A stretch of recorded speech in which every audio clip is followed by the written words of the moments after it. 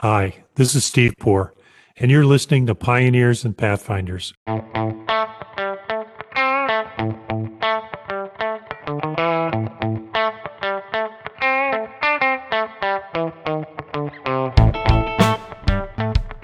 Today's guest is Dan Lina, man of 1,000 ventures and currently senior lecturer and director of law and technology initiatives at Northwestern. I've had the pleasure of speaking to Dan's class on a number of occasions, and it always makes me feel optimistic about the future of the profession.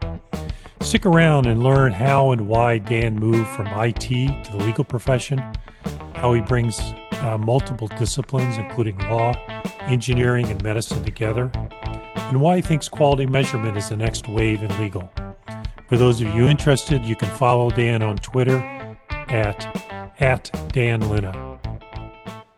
I'm joined today by Dan Lina from Northwestern University Law School and the man of 1,000 ventures. Dan, how are you? Thanks for joining us today.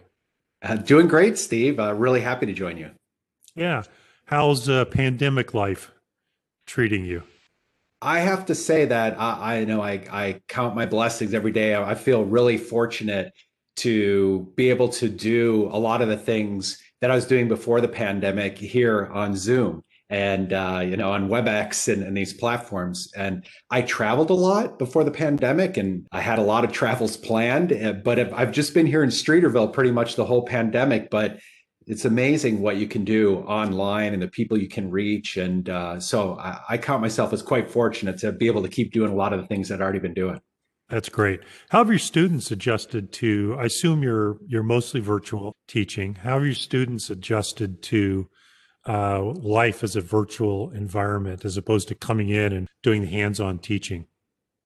Yeah, I think they've adjusted very well and things have gone very well. I do think that this is hard for a lot of people, right? This is, and Right. it's, I'm sure in the firm, you have a lot of people who it's difficult. My wife Andrea and I even just she's a partner in a law firm at McGuire Woods, and just even us in this two-bedroom apartment in Streeterville here, figuring out how to also not all of a sudden run our businesses, so to say, out of this two-bedroom apartment. I don't know how people who have kids, I don't know how they're doing it, and our students. It's a lot of time on Zoom, and I think it's worked better, a lot better than people thought, right? And the classes go pretty well. But the other aspects of it that are just, the dealing with day-to-day life and on-campus interviewing haven't been shifted to January this year with the start of the second semester and a lot of stress and everything around That's that. right. And Yeah. yeah. It'll be interesting to see how we sort of what normal looks like when we revert to something else, right? Do you think there'll still be hybrid teaching at school? Do you think you'll ever go back to just the way it was a year ago? It's hard to believe it's only been a year, right? Feels like forever. Yeah, yeah. No, there's no way it'll ever go back. And now I'm biased. I'm trying to push things in a direction where it'll never I go know you back. are. Yeah, I know. But to me, I think this is ought to open up the amazing possibilities for all of us. And we're on WebEx right now, and we've been together on Zoom before, like these Right. platforms. It's amazing, but we're just scratching the surface of what's possible here. I've heard from other folks who are developing these platforms saying they aim to make it 10 times better than what we can do in person. Well, how do they do that? Well, there's all this data you can gather. There's ways you could allow people to pull in information. You can do analytics on how people are doing in these meetings and who's getting a chance to talk, different things like that. And, I think the things we're doing at Northwestern, it's just all of us are thinking about what have we learned from this that we can, when we go back in this world, we'll continue using the virtual setting for gatherings, for asynchronous content. But then we're also learning more about what is it that we do when we get together in person that really adds the unique value of being together in person. And how do we make sure that we leverage these different platforms for the unique value that they contribute to for the things we're doing? Yeah, that's an interesting lesson, isn't it? Because as you think about what technology can do versus what's uniquely human, the need for interpersonal relationships, the empathy, the connection piece, yet other pieces can be done by technology. And this is what I'm hearing you say is this pandemic has sort of accelerated that look at what technology, because look, these video streaming platforms it's not really new technology. I mean, we've had video conferencing before. The utilization and the data gathering is all new. It's been accelerated by the pandemic. It'll be interesting to see how you guys resolve that hybrid nature of the change that's going on. So it'll be Yeah. cool. Well, one thing I would connect this with just real quick, Steve, is you guys do a lot at Cypherth on project management, and I'm a huge fan of the work you do. I think that's not the norm around the legal industry. And I hear people say, well, geez, Zoom meetings really stink. They're terrible. I'm like, well, most people, their in-person meetings are terrible too, right? And so if you Right. learn how to run a good meeting, actually, there's ways you can design and use Zoom that could really help make your meetings better and make sure everyone has a chance to participate.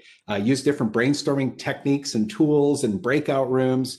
There's actually a lot of possibility here, but it really comes back to stuff like, sure, tech's a tool, but if you don't have good operations people or good project management and think about how to design the experience, well, yeah, it's not going to be very good. Yeah, and it's also, you hit an interesting point where when people are looking at technology, they, particularly in the legal space, they're looking at it as, is it perfect? Is it, is it hitting, is the error rate zero? Well, the error rate when humans do it is never zero. And as you Right. say, the question isn't whether it's the perfect system. The question is whether it's as good or better than what we had before. One of the hallmarks of the work you've been doing, Dan, at Northwestern and through all the other ventures is we're sort of hitting on it now a little bit, is sort of working across disciplinary lines, sort of this multidisciplinary approach. So, for example, I know you've got some joint programs with the School of Engineering, Computer Sciences, Medicine at Northwestern. Talk to me a little bit about those programs, sort of what was their genesis and what are they and what are they designed to do? Yeah, well, I guess just for me personally, the interest arose because I'd always been kind of a programmer, coder. I enjoyed doing that kind of work, and I actually worked in information technology before I went to law school. Started with just designing websites and things like that, but I worked for a group of companies where I built enterprise information systems, writing code in SQL Server, designing relational databases, writing process logic to automate different tasks in the office, things like that. And I had this fascination with using this tech, but then I got to law and it was kind of like, we don't do those things. Well, hang on. So what caused you to want to go into law school from working for a living in something that created useful services for society, decide to become a lawyer? What did you go insane? What happened? Well, I think my story is probably like the story a lot of people tell, where I grew up in the Upper Peninsula of Michigan and I didn't know any lawyers. I grew up on a farm, actually. My dad was in education, and my mom also played a role in education and ended up going into social work and counseling later on. But I always just thought, wow, like if you're a lawyer, right, like then you've done something. And I didn't really even know what that meant, really. So when I remember being in law school and people were describing transactional law practice, and I was kind of like, well, that's just business, isn't it? That's not lawyering, right? I just didn't. But it was just like the allure of being in the law was what. Well, and then there's also the kind of the other thing. It's like, oh, well, you enjoy debating and arguing, you'd be a good lawyer, right? So you get Oh, that there you go. feedback. Yes, I've heard that. So that's how we end up being litigators, right? I mean, it just reinforces that sense that we've got something maybe that would be useful in that, in that career aspiration. Right. How did so you go into law school, and you sort of touched on this a little bit. You came out of a programmer, computer IT focused career for at least a period of time before going to law school. Did you find the law school experience sort of strangely non-linear for you? Because I would suspect the world of IT is a much more linear world, much more analytical, logic-based world than law. Was that a hard thing for you to adapt to, the way they taught law, the way they approached it, or did you find enough similarities that you're able to draw on that experience as an IT guy for help in law school? Yeah, well, I think the rigor and discipline that I took to, and I'd gotten a master's degree in public policy and administration as well, so I was getting training in econometrics and evaluation, and I took some of that rigor into my law studies. But there was an aspect of it that really frustrated me, and even in practice, and this gets to the quality stuff you were talking about. This idea that in technology, I would test things, and if you said this is the goal, this is what it needs to do, I could build something and I could say, look, it produces what you're looking for, it does what you're asking for, and the being in law and just kind of like always feeling like I don't know if this is good. I mean, Steve said it was good, but then, Sally said it's not very good. And, I'm just not Right. sure. Right. So as you're thinking about quality, and you wrote a chapter in Roland Vogel's book on Yeah. on quality, and you had an interesting. I'll read something from your chapter because I found the quote interesting. You talk about the setup is you're talking about people worrying too much about what the future holds and what will happen to us. And you say, it's up to us to imagine the future we want to have, identify the obstacles in our path, and do the work to create our better future. The obstacles you're talking about, I presume, are those like you've just discussed, which is how do you know what's good legal work? Have you thought about what those obstacles are and sort of what are the ones that need to be overcome to do a better job of identifying and measuring quality in the legal space? Yeah, I have thought about that a lot. And, in a way, in a meta sort of way here, I was kind of mirroring lean thinking, Toyota Kata, this idea of, Right. where are you going? Where are you now?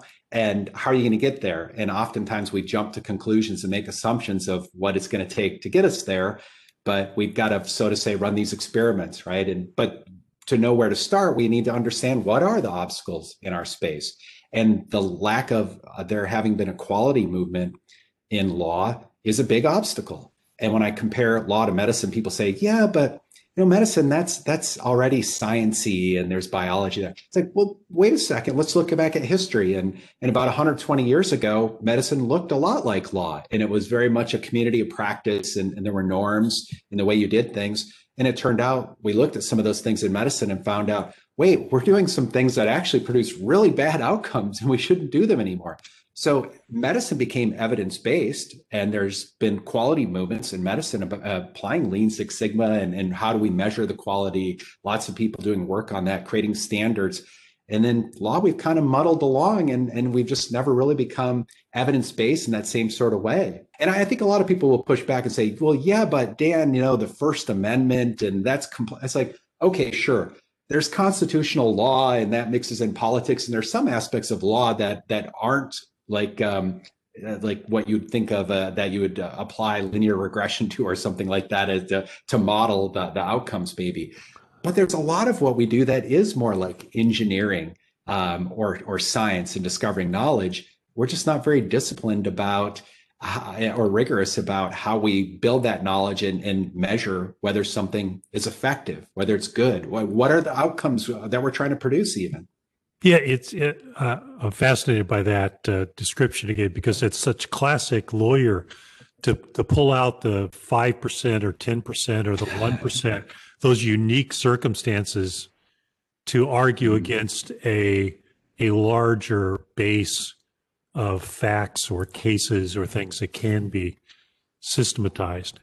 Are there industries you look at other than medicine for guidance for this? I mean, for example, you have hospitality industry that's known for their quality programs where they're dealing with what people like and don't like, what they're prepared to pay for. Have you sort of thought through other examples that might lend us some teaching for law? That's a really good question. I mean, I think there is so much for us to learn about medicine, and I've been spending a lot of time talking to colleagues in the medical school here about just how has this evolved. And I think even in law, we kind of there are a couple of groups that are thinking about standards and measuring things now, and some folks writing about it, a handful of people, but we need 10 times the number, maybe 100 times the number, doing that research and thinking and looking at all the places from where we can learn. I have no doubt there's other industries, there's other professions from whom we can learn. I think what's helpful about looking at medicine is that it's, one of the learned professions, and you can kind of see the doctor playing this a similar role as the lawyer.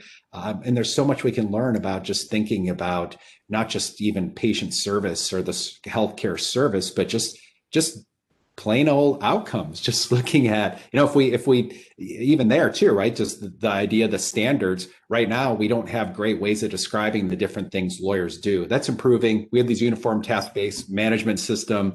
Many people are coming up with better systems than that to precisely describe what's being done, and then also train their lawyers to code things in a better way so we actually understand what was done. But right. Imagine medicine if every heart procedure was just described as heart surgery. I mean, okay, you wouldn't have very good data that would help you understand what's actually being done and whether some particular procedure was a success or what the likelihood of success should be, and so on. No, I think that's right, and you have had a problem with lawyers using coding correctly. It falls under the dreaded other category, and how can you measure if you're not sort of tracking it to begin with? We started down this path by talking about your work across disciplines and with engineering and technology, and that veered into your background. But what have you learned from sort of, I've noticed there being communication challenges between different skill sets, whether it's medicine and law and computer science and engineering. We seem to have different languages and different belief structures.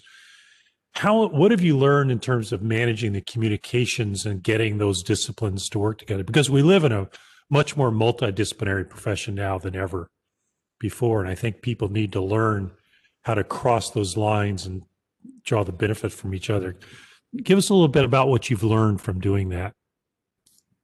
Yeah, I think I agree with you completely. And one of the reasons why I was so attracted to Northwestern is there's a history of interdisciplinary work here. And there had already been a foundation put into place between the law school and the business school and the engineering school and the medical school. There's some classes in place already.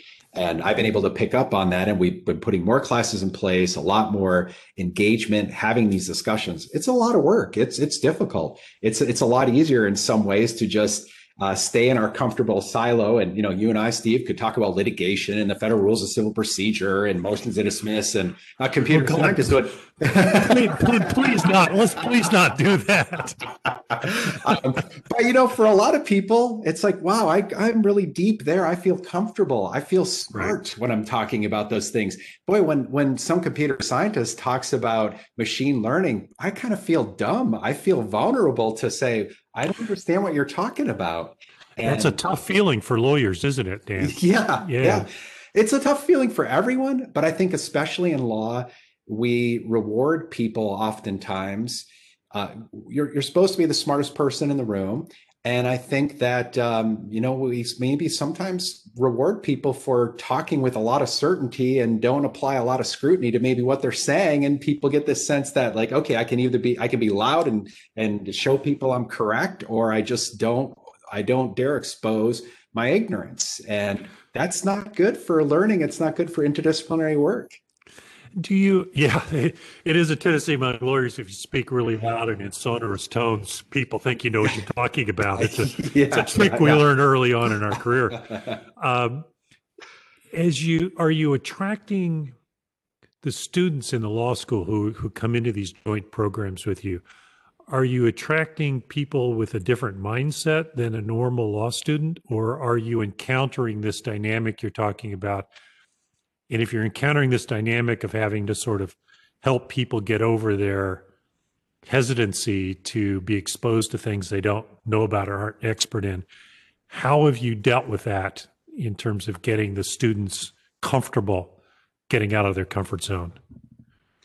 Yeah, I think it's all about creating, this goes back to even running a meeting, right? If you run a meeting in a way that you better not ask a question that was a dumb question, or that was then people aren't going to speak up. So trying to create these spaces where we're coming to it with some curiosity about how things work, and that's the goal. That's what we're trying to do, and it requires people who foster that and try to draw people out, right?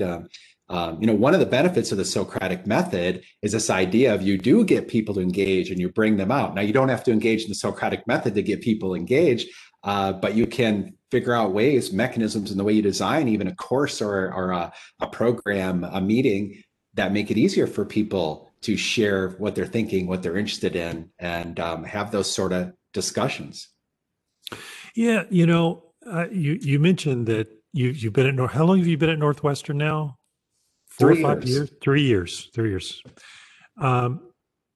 It's a Northwestern is one of those schools that's taken a different approach to legal education. It's doing some cool stuff. There are other law schools, but then there are other law schools that are perhaps more traditional in the way they approach legal education. What is it about the mindset or the culture or the institutional approach that Northwestern's taken that's given you the opportunity to create some of these programs that are unique and different, certainly from what I experienced back a century or so ago when I was in law school? What is it about the culture that's helped you do that? Well, first of all, it's all about leadership. And, I was hired by Dan Rodriguez, and he had some great leaders before him who had really put an emphasis on this. We're going to do stuff with the engineering school. Dean Julio Tino he talks about whole brain engineering. He embraces this in the engineering school. So they're leaders who are pushing this forward. Samira Cooler, the chair of the computer science department, right? He embraces this, is excited about these opportunities. Dean Urraco came after Dean Rodriguez, and now interim Dean Jim Speta, right? They want to see this as part of our DNA about what we're about, innovation. And the students pick up on that. Just like if you roll out a project management program in the law firm and you do training, but the lawyers don't show up, people see that and they understand, well, this isn't actually important. I know what's actually important. Just put my head down and bill hours. That's what's important, not this other stuff. The students pick up on that quick, right? I mean, they start getting a sense what the leadership really values. And I think we've created this environment where the students understand and see the value and they understand what's happening in the marketplace. We bring in people like you and others who talk about what's happening in the marketplace to keep improving that culture. And so that's just a huge part of it. And the interest in these classes has been great. And my AI and legal reasoning class that I taught in the fall was maxed out. We were able to bring in a lot of people to talk to the students for them to learn about it. And I think we're still working on changing this perception. And I think too many people think about this as this is some alternative path. And what I keep trying to drive home is that if you want to be a successful partner at Seyfarth, at Kirkland, at Skadden, I can go on and on down the list. This is going to help you in your career. Things are changing in the legal industry. Understanding about people, process, data, technology, understanding how technology is being used in the ground, it can help differentiate you. And I think more and more law firms, right? Part of the other thing that I hear sometimes from people is like, yeah, but Dan, they're just going to be a junior lawyer. They're not going to be leading any teams. They're not going to be making decisions. So this won't really actually be important to them until their fifth year or so. I disagree completely. And I hope what you could report to me, Steve, is that the culture being created in forward-thinking firms are that we want to empower these junior lawyers. We want you thinking from day one, how can I improve the experience for the client? Who is the client? What's the client's problem? What is it that we do for them to provide value for them? And how can we use our skills, our people, process, data, technology skills to improve the services we deliver for them? So this is about being the traditional lawyer and being a better traditional lawyer for the future. There are these non-traditional lawyer paths, and there are also the kind of like outside of the lawyering altogether, the alternative paths. But our students are seeing that and buying into it. And some of them have a tech background. Many of them do not. They come to my class, Professor Lina, Now, I was an English major before. Am I going to be able to handle this class? Like, yes. Like we're teaching this in a way that you can choose paths even within the class, right? That you can get the foundation you need, or you can you already have the foundation. You go beyond that, and we're having more and more success recruiting students who say, I'm building machine learning. I'm working on machine learning projects in some of these big companies you talk about, that these big tech companies. I want to come get a law degree at a place like Northwestern so I can really leverage that, expertise. Yeah, you make an interesting point about the culture within law firms that as you release your students out into the wild. Um, our own experience is that working with I work with our tech R&D function now at the firm, and a lot of the best ideas and a lot of the champions we have are from the associate faith, and not necessarily the more senior associates, but the less senior associates who are actually in the trenches doing the work, seeing the opportunities for improvement. And I think that's happening more and more about in law firms, but it's clearly not 100%.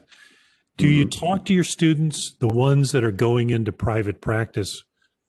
There's a certain persistence that they're going to need to help overcome roadblocks, to overcome obstacles in the private practice. No, I do it this way. Just do it the way I tell you, kind of stuff. Is there a component, or have you thought, if not, have you thought about building a component into, I guess I don't even know where it would fall within legal education, about how to overcome resistance, how to be a change agent in law firms? Because I think this wave of people you're starting to release out into law firms can be powerful change agents within the industry if they're prepared to stick with it and overcome the obstacles. Do you talk about that, or have you thought about talking about that? Yeah, well, I do talk about that, and I make sure to, as I was talking with them about getting prepared for on-campus interviews, for example, I told them that you will have to try to gauge the receptiveness of some of the people who are talking to you to talk about these things. They may be very interested because they're hearing their clients ask about project management or how AI is being used. And that could be a great way to differentiate yourself, that you've had this class and you've thought about it. I really try to connect it closely to practice. I mean, having been an equity partner in a law firm, right, I understand how it works at the end of the day. I mean, so I guess what I'd love to highlight here is just a tool that I've tried to use. I don't know if it's the right tool, but I really try to introduce different frameworks that can help our students really, that they can apply then in the real world, and help them think about how to use this knowledge they're acquiring. And that's the lean canvas. And this gets back to, again, I don't know that I had a sound understanding of this when I started at Honigman many years ago. I kind of thought, well, I'm the lawyer now, and I'm going to have, I remember one of the first clients I worked with was General Motors. And I thought, well, I'm going to be talking to some business person, and I know the law, and they're going to, look to me as their counselor. Right. And I found out really quickly they're going to listen, right? Yeah. It's like, no, I don't understand how it works. Like, they have their own team of lawyers, a very large team of lawyers, very senior experience. I'm still like low man of the totem pole completely, right? And but getting them, what I've been telling my students is, I don't want you to have this misperception that you can just show up and talk about AI and someone's going to say, well, that sounds interesting. Why don't you lead a project on that? But if you show up and you've done a lean canvas, even, for example, in a way where you can speak in terms of, hey, I understand what you do as a law firm, and I know something about who your customers are, and I actually know what some of their problems, what those clients' problems are. Mm-hmm. And I kind of understand what you do, why they come to you and they don't go to an alternative legal service provider or a different law firm. I kind of get what your value proposition is. I mean, if you could speak to another lawyer at a law firm, like a law student can speak in that way to understand what the firm really does and the way they think about their clients and the clients' problems, that to me is a game changer, and it's an understanding that'll serve them really well in their career. What you've now got a few, I know it's early days, given that you've sort of been at this 3 years at Northwestern, but you've now got some students, I presume, that have been now in the real world. I presume some working for law firms, some in-house legal departments, some government jobs. Have you sort of kept in touch with them? Sort of what what successes have they had sort of using some of these tools? Can you talk to us a little bit about that? Yeah, I think that so it really started at Michigan State, where we had quite a few students who were able to use their training in this space to open doors to firms that they otherwise would not have had easy access to, firms that were not coming to East Lansing, Michigan and doing on campus interviewing. And some of those opportunities were to be traditional lawyers in the organizations. And some of them were doing things like project management or knowledge management or legal engineering, building technology, things like that. So we've had quite a few students who love what they're doing. And I think of the students who have wanted to have a more traditional path and be a practicing lawyer, right? Just the different doors that it's opened for them. It was immediately apparent when we were at Michigan State, for example, because these firms weren't traditionally recruiting there.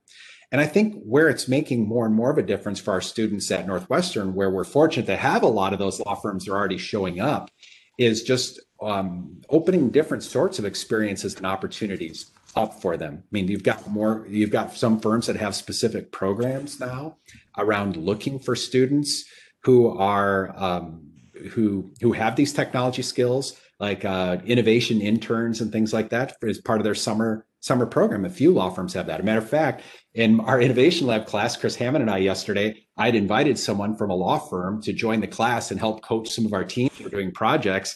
And it turned out, I didn't even know this, that one of my students was like, "Oh, Professor Lina, I'm actually going to interview with them soon. I just applied for one of those practice interviews." I'm like, "Wow, perfect." So there are more and more opportunities that, that's what I think the students see these opportunities and really understand how it gives them a chance to.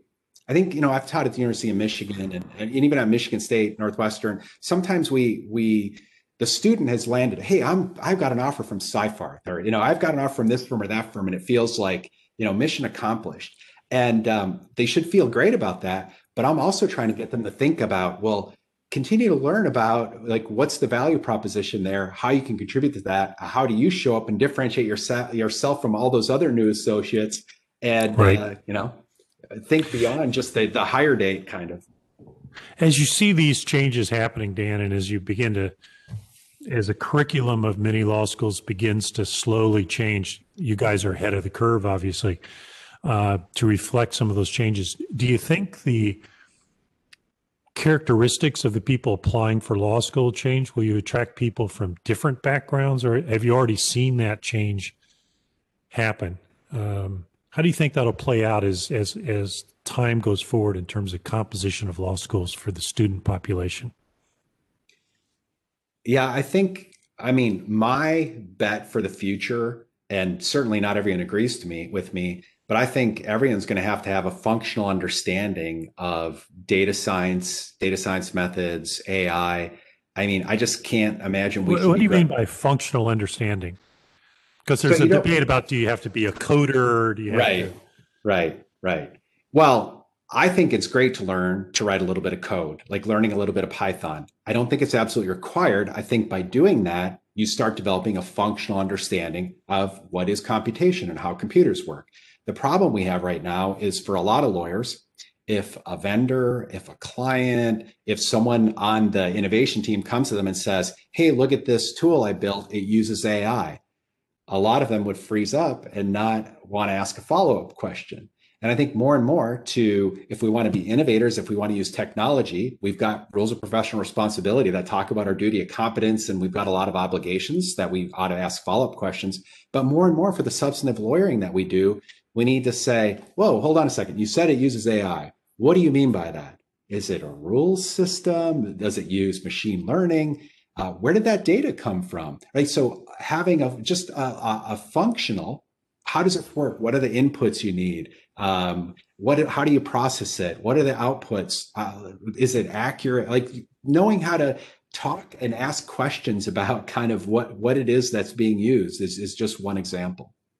Yeah, I think that's a challenge we experience on our side, which is, if you don't have that level of understanding, people just throw the problem over the transom and say, give me the magic computer program that fixes the problem.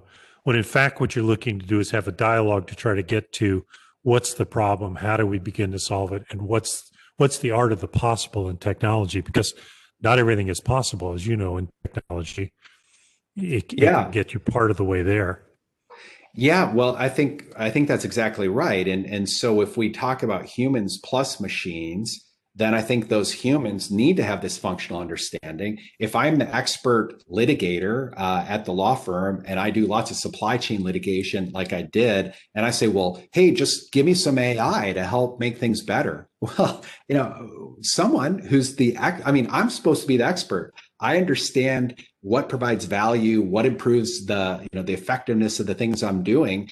If I start learning about AI, I start saying, well, gee, data is really important for a lot of these things that everyone's talking about. How good is my data? Can I run some experiments with my data? And I think a lot of people are finding out, we talk so much about data's the new oil. There's so much data in law. Yeah, it turns out a lot of it is not very good data. That's right. So, the sooner you realize that, every day, right now, every day, there's value just evaporating into the ether because we're not collecting data. We're not collecting things that would be important. And so the lawyers who you can start small, you can start with an Excel spreadsheet, right? If you have this understanding of, wow, data is really the foundation for a lot of these tools. Even if you're building a rules system, like having some data that you can kind of figure out what's going on. So that's the sort of functional understanding. And I think we need to attract more students who have a background in that. There's still plenty of opportunities for students who are not computer scientists. I just think, we have too many of these conversations where we don't have people with technical expertise in the room. And we need more people who have some CS background who come into the law. And then we need to find more ways to get, like, some of my colleagues in the computer science department in more of these conversations so that they can help us. Just what you said. What's possible, what's not possible? How do we imagine where we want to be in 10, 20, 40, 50 years if we don't have the people with the deep expertise working with us to help us understand what might be possible, might not be possible today, but this is where where computer science and computation is going. And this is the foundation we would need to put in place to help us get there. Yeah, one of the things you've done sort of on the data side for the industry is you created something called the Legal Service Innovation Index, which I think is a very cool tool. What's next for that, and what did you learn about in putting it together in terms of the challenges for gathering the information and the data and the inputs into the index? That project, Jim Sandman really spurred me to do that because he talked at Stanford Codex. We have to do something more than just rank law firms on revenue and profit, and we should rank them on technology adoption. Now, what I've done, I say it's not a ranking, and I really am not undertaking the rank, but merely catalog what's going on, because I had so many conversations where someone would say, yeah, there's some stuff happening, but really nothing's changing, Dan. So just stop this talk about innovation and technology.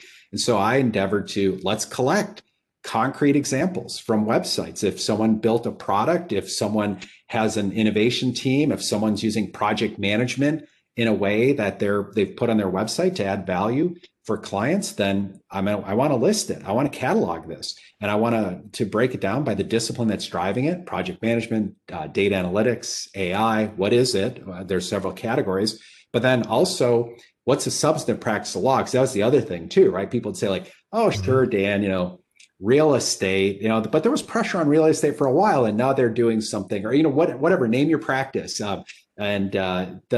but there's change happening in a lot of different practice areas, and it's not surprising because even whatever we consider the most sophisticated area of law practice, when you deconstruct it, you still find components of it that are the same, and opportunities to use these tools. So it's been really instructive. It's been helping track the growth of these different products, these offerings. I want to do more analysis of the actual data. We've been doing that. I want to try to create more of an incentive for the law firms to submit the things they are doing. And so we're working on doing some analysis of specific products. Like quite a few firms have different data breach tools right now. We want to kind of aggregate that and say, hey, we've got X number on the innovation index. Here are the things they do. Oh, by the way, if you've created a data breach tool and it's not on our index, please use the form that we have on the site and submit your information. I think it's a great thing because there's not only is it providing information that's useful and brings some real-time information into this particular field, which you're right is well, this is never happening or this is always happening. We tend to rely on extremes. There's also a competitive nature to law firms and to lawyers. And so you begin to see, wait a minute, all these other firms have data breach tools. Why don't we have one? Now, that may not be a very good business reason to develop a data breach tool if it's not fitting into your business, but at least it creates an incentive to ask the question and begin to drive some additional change. So I think it's a great thing. So very well, cool. Well, thanks. Thank you. And we have had good participation by law firms. We've done a fair bit of our own just curation, trying to find these instances. It's also meant to be to bring transparency. And I've had corporate legal departments reach out to me and say, we are going through a convergence process, Dan, and we'd like to pick your brain because we've been looking at the Legal Service Innovation Index, and we're interested in seeing in the areas where we're hiring firms, who's doing what. We're interested in seeing what our firm is doing that you've added to this index. And more law students, and I've been encouraging law students. This system of just judging people on revenue and profits is a problem. It's a really big problem. And law schools have its own version of this problem too, right? Where it's just the hierarchy and pedigree. But I don't want my law students to just look at some list and say like, well, this firm is 4 spots higher than this firm, so clearly I should go to that firm. No, there's more and more data and information available to us. The innovation index is one piece of it. My bet is the firms who are doing these things, and not just the criticism about innovation by press release. And that's why I have more on there than just AI tools. You can learn about what are some of the real things that the law firm is doing. How long have they been doing those things? Is it one spot in one department, or is it across the department where it looks like they're truly fostering a culture of innovation across the firm? Is there a correlation here, Dan? There's discussion in the corporate world about moving from obligation to shareholders to moving from a much more matrixed obligation to stakeholders, meaning sustainable efforts in the environment, et cetera. And you're right that in the legal industry, the measurement has typically been profits, revenue, the financial measurements. Do you think there'll come a time when there's a more of a stakeholder mentality that sets forth in the industry, and therefore measurements like the Legal Service Innovation Index become even more important in terms of measuring benefits law firms are creating for the broader legal community? Yeah, it's happening right now, I would say, because I think the other thing that's happening in connection with all of this is diversity and inclusion efforts. Mm-hmm. And we're measuring more and more on that, and not just things like head counts, but like Catherine Crow. I've been working with her a little bit. She's doing some really great research with Digitory Legal, looking at not just head counts, but kind of asking, well, who's getting what work, and who's actually, is there equitable allocation of career advancing opportunities? So this sort of measurement is already happening in diversity and inclusion. And I think we're seeing more and more where, we can, to me, again, the tie to Jim Sandman with the Legal Service Innovation Index, this is when he was president of the Legal Services Corporation, is this is going to improve access to legal services and law and justice for everyone. And I'd like to get more and more firms engaged in innovation and working with law schools and talking about how, Seyfarth has done some things where you've done things with legal aid around, especially process mm-hmm. improvement and things. I think you learn when you do those things. How do we create this community where we build the body of knowledge? It helps the law firms, it helps the big corporate legal departments, but it's also going to help legal aid organizations. And another thing I'm doing some work and research on is the use of technology in courts. And this is a huge opportunity for law firms, law schools, for us we should be creating that body of knowledge, and we should be working with courts. What do we want the rule of law to look like in 20, 50, or 100 years? That's being decided right now. Like, we should be engaging in this and helping lead this forward. So I think law firms will be measured on that more and more. It's starting to happen. And it's a huge opportunity. It's like why we came into this profession, right? That's right. That's absolutely right.